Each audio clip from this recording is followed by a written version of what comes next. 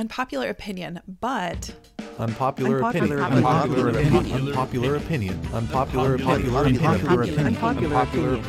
You're listening to Unpopular Opinion, a podcast for professionals from all walks of life who want to hear success stories from innovators who've won by taking the path less traveled. In each episode, recovering journalist and content marketer Ashley Amber Saba interviews individuals who have prospered thanks to their genuinely unpopular opinions, despite warnings from naysayers, threats to their careers, and colossal obstacles. All rebels are welcome.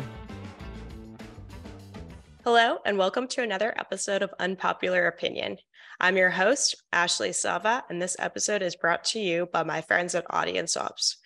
Audience Ops is a done-for-you, content-led growth agency that offers content strategy, case studies, blog posts, and full-service podcast production for professionals looking to launch a podcast like this one. Today, our guest is Tillirson, Head of Sales at Perk Showcase. Welcome to the show. Thanks so much for having me, Ashley. Super stoked to be here. I've been a longtime follower of him and his content. If you're not already following, you should definitely get on LinkedIn and do that. I love how human you are on there. I appreciate it. It's I try to really be real AF, as I call it, on the platform, and I think it's worked out pretty well for me. You've definitely built quite a big following doing that. You're over 10,000 now. Yeah, thank God. It felt like it took me forever to get there. I feel kind of validated that I've spent so much time creating content now that I've crossed that metric that no one cares about but me. Well, just to get things kicked off, you have a unique stance on pursuing opportunities that you are quote unquote unqualified for. Can you kind of fill me in on that? Yeah, absolutely. So I think that, I was taught kind of from an early age that you work hard, you do a good job, and you'll be rewarded and promoted. And that could certainly be true at some companies. I don't think it's true at many.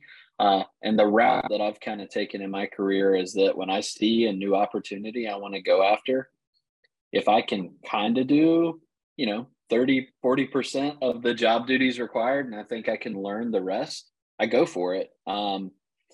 And it hasn't come without its struggles, but I think it's served me really well, and has allowed me to learn a lot in, just the first 10 years of my career.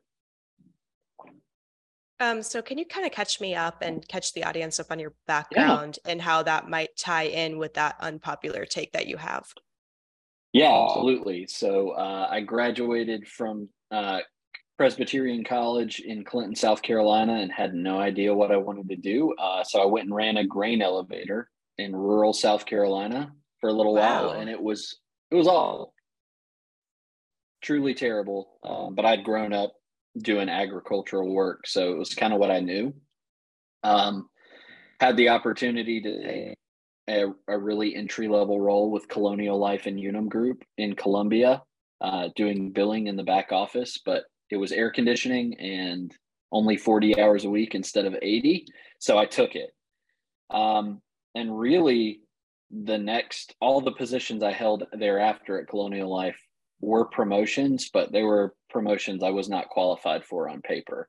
So, I networked a lot behind the scenes and then just said, screw it. We're going to go after this and we're going to figure it out while we do. And like I said earlier, I have failed at points during this journey, but I think it really has served me well. And since the time that I spent at Unum Group and Colonial Life, I've bounced around a variety of startups in various leadership positions. And my first head of sales position in this space, I got fired from. So again, there are going to be negative things that happen, but I'm still really pleased with the way that I've gone about my career. Because I think if I had waited until I was ready for the next job, I'd probably still be a risk manager at Colonial Life like I was back in 2017. What do you think it is about you that gives employers the confidence to take a chance on you for positions that you might not check all of the boxes off on?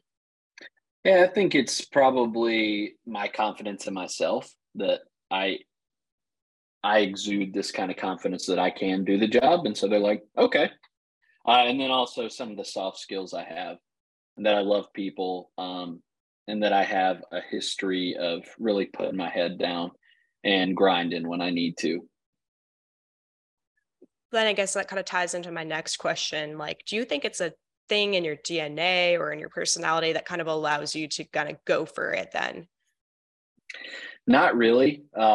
I think anybody can do this. I think that you just have to get past the idea that I'm terrified I'm going to fail, because eventually you will. And one of my biggest fears was getting fired, and it was scary. I had a 2-week-old son at the time, and my wife didn't have a job, so terrifying.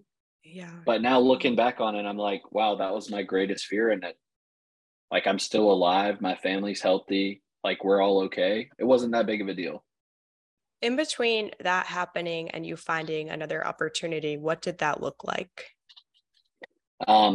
Well, you know this because you're a mom, but I wasn't sleeping a whole lot. My wife wasn't sleeping a whole lot. We were doing the whole zombie parent thing, and while Jack would nap, I was networking and taking interviews, and thank God for LinkedIn, because once I told people I was on the market, the conversations I had were kind of endless, and I started having to decline to have conversations. But I tried to be as picky as I could about my next landing spot. But yeah, it was scary. We got in some credit card debt over that time, but we'll get out of it. Definitely. I mean, you kind of have to keep going. And when you don't have another Yeah, option, what do? I feel like it's a good opportunity to teach you a lot about what you can do when everything is kind of feeling like it's against you too. yeah, absolutely. And I was in a privileged position for that to be my greatest fear. And, I still had a nice house to sit in and live in. And, we had savings to lean on to pay our mortgage, and credit cards to lean on to pay for everything else. Yeah, they're the good and the bad, the evil of the credit card. Yeah, we're on the bad side right now. You'll climb out of it though, definitely. Oh yeah. Oh yeah. What do you think are the main advantages of kind of going after the opportunities that you might not feel quite qualified for when it comes to like your professional growth? So I think the biggest thing for me, the biggest advantage is that I learn so much when I stretch myself. Because I think, a lot of people, myself included, can lean toward what's comfortable and say, I've been a project manager for 10 years, and there's this senior project manager role open where I have a little additional responsibility. I'm going to take it. And that's great for some people. But it's probably really comfortable, probably doesn't stretch you very much, and you probably don't learn very much. And for me, these big roles that I come into pseudo unqualified for, I come in not with a chip on my shoulder, but with a confidence that I'm going to get it done, but an understanding that I've got to ask for help. I've got to learn a lot to do it. So I think my biggest periods of professional growth have been when I've stretched. So like I'm 7 months into my stint at Perks, and I feel like I've been here for 5 years because of how much I've accomplished and because of how much I've learned. And I think our CEO, Alexa, probably wouldn't agree that I was unqualified for the job, but I feel like I was. And I feel like I've had to stretch myself a lot. Have you had any mentors in any of the jobs that you've had that have helped you kind of figure out what it would take to get to the next level in the opportunity? Yeah, absolutely. And they were primarily in my stint at Colonial Life. I had a variety of formal mentors who were all AVP or VP level at this, Fortune 250 company, and they really taught me a lot about playing the game, and taught me also a lot about seeing things in a strategic light rather than just a tactical light, because I was so encompassed in my tiny little job that I didn't always see the forest for the trees. And that's what mentorship has really helped me do. And they've also taught me that, you can try things and fail at them or not like them, and then you can do something else. And there's no harm in that, especially early in your career. Definitely. I mean, that's kind of the time to do a lot of that. And I do feel like, going back to what you mentioned, being in a startup generally, whether or not you feel like you're totally qualified to be there, expedites the time and that you feel like you've been in a job. I've been at a lot of startups and I feel like 1 year is like 5 in them. It is. It's kind of, kind of crazy. It is. And you do, I'm sure you've had this experience. You get tasked with doing things that you've never done before just because there isn't anyone else there to do it. You have to have all of the hats on. Yeah. That's right.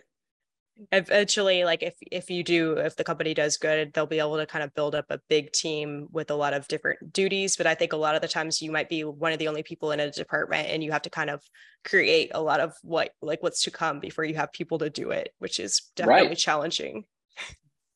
Challenging, but so cool. Like, I've learned more about marketing in this role than I ever have, because we don't really, we have marketing partners who help us, but I'm driving a lot of that. So I've had to learn a lot and test a lot. On taking in opportunities that you're not qualified for and it being the right move, have you had any backlash on that? Anybody kind of fight with you on the statement there? Yeah, I think that the older way of thinking is that you should wait your turn. And I've certainly had peers who were older than me, and managers in a variety of companies who have chastised me for not staying in roles long enough and making a move, and then for not being satisfied, maybe is the best way to put it. So I've certainly faced backlash in a variety of companies. I think I've found my fit in the startup world, though, because nobody really cares about how long you've been doing something in the startup world. They just care if you can get results, and I definitely prefer that. Oh, you'll probably hang out in those kind of opportunities a little bit more than an established company that's been around for a long time that might have a lot of processes already there for that.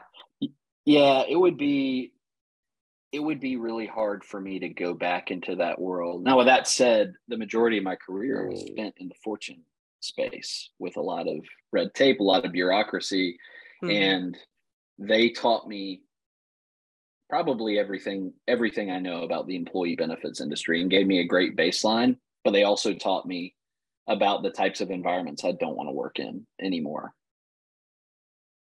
Kind of going back to that, I know you mentioned that you want to bring up hustle culture, and I would love to hear a little bit more about your take on that.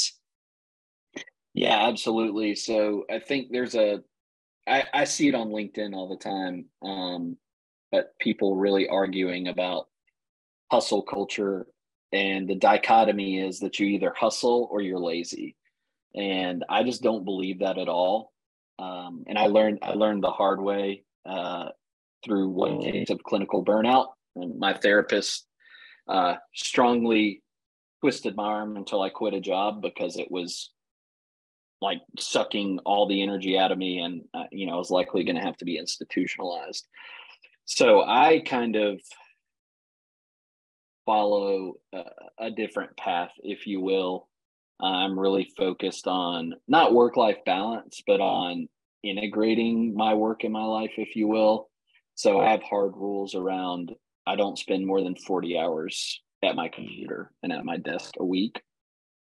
I may take calls outside of it, but I block time to hang out with my kid and my wife, and to be outside and to play video games and to play music. And I actually put together a little ebook called F the Hustle. I don't know if I can say that word on here. Yeah, you can. All right, it's called Fuck the Hustle. And it's really all about everything I've learned through trying to fit into this hustle culture, and then finding this kind of happy medium where I can still produce at a high level as a salesperson, but I don't have to sacrifice my mental health and my family. So I think that there's a there is some middle ground that we can find between this dichotomy of you either hustle or you're just lazy. And I hope that more people will find that, especially in sales. Where can people go if they want to find that ebook? So I have a Gumroad site. It's just simstillerson.gumroad.com, and you can access that directly from my LinkedIn page. Thank you very much. When you've kind of laid out how to time block and make sure that you're going outdoors and hanging out with your family and all of that, did you get that from anybody, or is it just you and your trial and error? Like, how did you find a way to make that all kind of flow? I have a difficult time doing that, which is So I looked at things that other successful people were doing. So Steve Noodleberg and his sons are kind of great sales thought leaders and coaches. I looked at some of the things they did. They preach hard calendaring, and then I kind of molded it and made it my own. I'm much less strict, but I just try to make sure to get certain things done every day, and I don't really care what time of the day I get them done. But it helps me stay on task because I can be quick to see the shiny object or see the LinkedIn notification and deviate from what I'm doing. So it really is, I try to do prospect touches for an hour every morning before meetings start, do an hour in LinkedIn to, respond to comments, create content. And then I'm usually in meetings from about 10 to about 3 or 4. And after those meetings I always try to find time for admin work.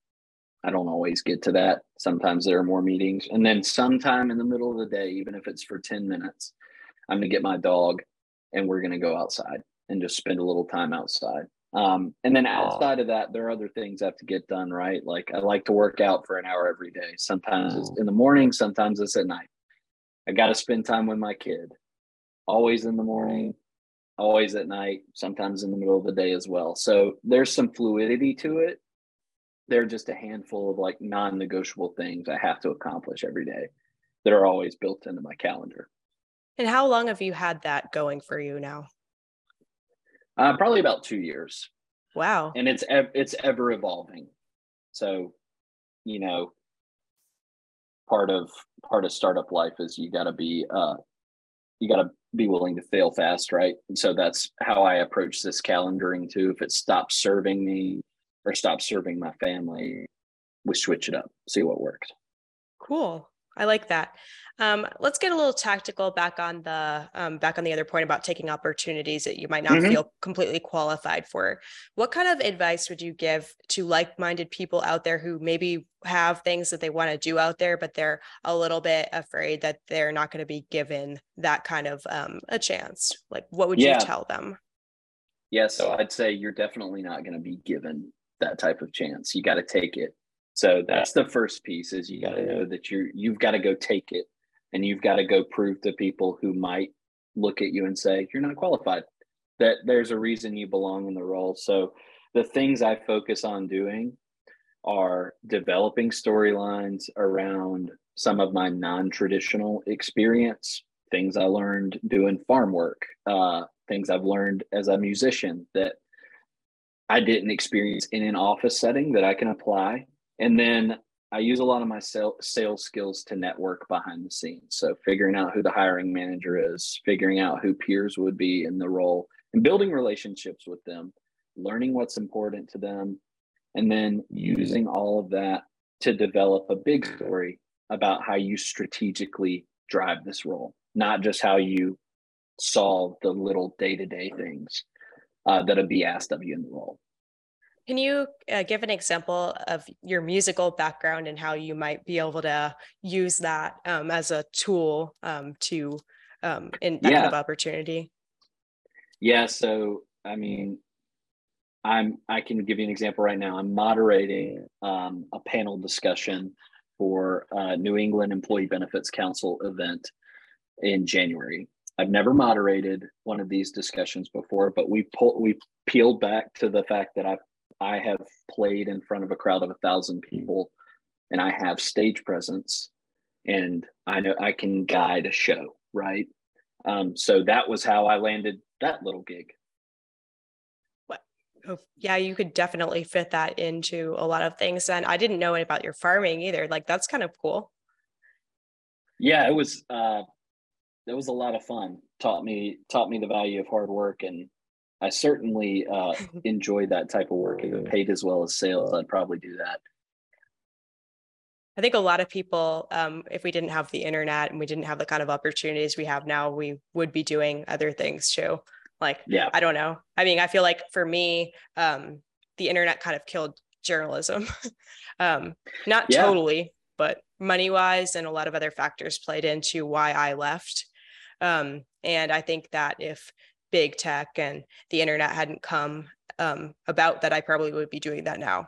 I would have continued it. And I think I've talked to a lot of people who have told me that they would be in agriculture if we didn't have what we have going on now. I think we'd all be on a little bit of a different path. I think that's just my opinion on that. Can you debunk an unpopular opinion that is not really an unpopular opinion that you found in your feed on LinkedIn or anywhere? Unpopular opinion that's not really an unpopular opinion. I mean, I don't know that I have a specific one, but I think you and I have talked about before that really anything you see on LinkedIn nowadays that says unpopular opinion alert or whatever is just clickbait to get you to read something and agree with it. But I don't really think that I have one, and I know it's supposed to, so I'm sorry. No, it's like totally okay. But I kind of follow with you on that, though. I think that usually people are not actually looking for people to disagree with them anyway. They just want the confirmation and bias of like, oh, I'm going to call that unpopular opinion. And then people are going to go, oh, wait, but I think that too. They're not actually looking to like rock the boat or anything like that. They're just looking for more people to click. Yeah, I think you're right. I will tell you one that I learned. It's not business related at all. I hate candy corn. I thought everybody hated candy corn, but I think I'm in the minority. And I saw a lot of posts around Halloween that were like, unpopular opinion, candy corn is delicious. And all these people are like, yes, I love candy corn. And I was like, what the hell? Candy corn is so gross. I do hate it too. My unpopular food take is definitely I hate potatoes. I think I might be the only one I've ever met. Let's unpack that. I'm the only one. All of them, yeah. I don't like any of them. None. No kind, in no form. I don't like them. And people don't feel comfortable with that. Like I have got a lot of backlash on that. I don't feel comfortable with that. My mission in life, and maybe I'll be able to accomplish this through the podcast, is to find one other individual who is like me, like that. Just, I haven't found one, not one. I've had people who have told me they don't like mashed potatoes or whatever, right. But I don't like none, no kind. And I haven't found one individual in the universe who could tell me that. I'm the only one. What happened? You're the first person I've ever met that's ever said that to me. I feel like that's a common comeback to when I tell people that. They're like, no, that can't be. Like, you're the only one out there. And I might be. I mean, I haven't found anybody. What if you are? I don't know. What do you think is the matter with me? I don't know. I'm kind of jealous of you though, because I'm thinking about like, if I hated potatoes, I'd probably be a lot healthier. That's what people tell me. They're like, you're skinny because you don't like potatoes. That's probably not the whole story. But it might be. Every way I eat potatoes is like super unhealthy though. I think it's, yeah, I don't know. I mean, I feel like there might be a healthy way to have them. I don't know. Maybe. I'm not interested in knowing what it is. Yeah, no, definitely. And people ask me, like, they're like, oh, do you ban your kid from having them? I'm like, no. Does your kid like potatoes? Yeah. I kind of wish she didn't, not to be mean or anything, just because I wanted to have another friend in that. But no, she's totally on board with them. You should just put that in your LinkedIn headline that you hate all potatoes. I bet you'll find somebody. I think that I will lose 5,000 followers immediately. Oh God. That would be hilarious. Yeah, well, I could check it. I do have Shield, which plug on Shield. I love them, but they'll occasionally, when I do talk about anything like a little bit controversial, I can go back on there and I could kind of link like, oh wow, why did I lose like 50 followers that day? And if I did it if I did a potato take, it might be a lot more than. I want to see what happens. Yeah. Hey, I want to see what happens. Yeah, I'm kind of thinking I might have to do that now. Well, thank you for having taking the time to be on the show today. If anybody wants to follow you or kind of find out what you're up to, where should they go? Yeah, the easiest place to find me, because I'm there way too much, is definitely LinkedIn, and I'm just Sims Tillirson on LinkedIn. There's only one of us. It's good. You have an uncommon name. Yeah, super easy to find. I kind of want to dig at your name a little bit now too. Yeah. Do you have a backstory on your name? I don't think I know anybody with your first name at all. Yeah. So my full name is Garland Sims Tillirson, and Garland is Garlon. So not like the Christmas garland, but I'm named after my great grandfather, George Garland, on my dad's side. And then Sims is my grandmother's maiden name. So really classic Southern naming convention there. And then Tillirson is Scandinavian, son of a tiller, so son of a farmer. Very cool. And that's kind of popular or good with your take on the farming and everything. We kind of came full circle with your name now. I love it. We got it locked in. Well, thank you for being on the show today. And I hope that everybody goes and follows you after. If they're not already, they should be. And I hope that I can have you on the show again one day.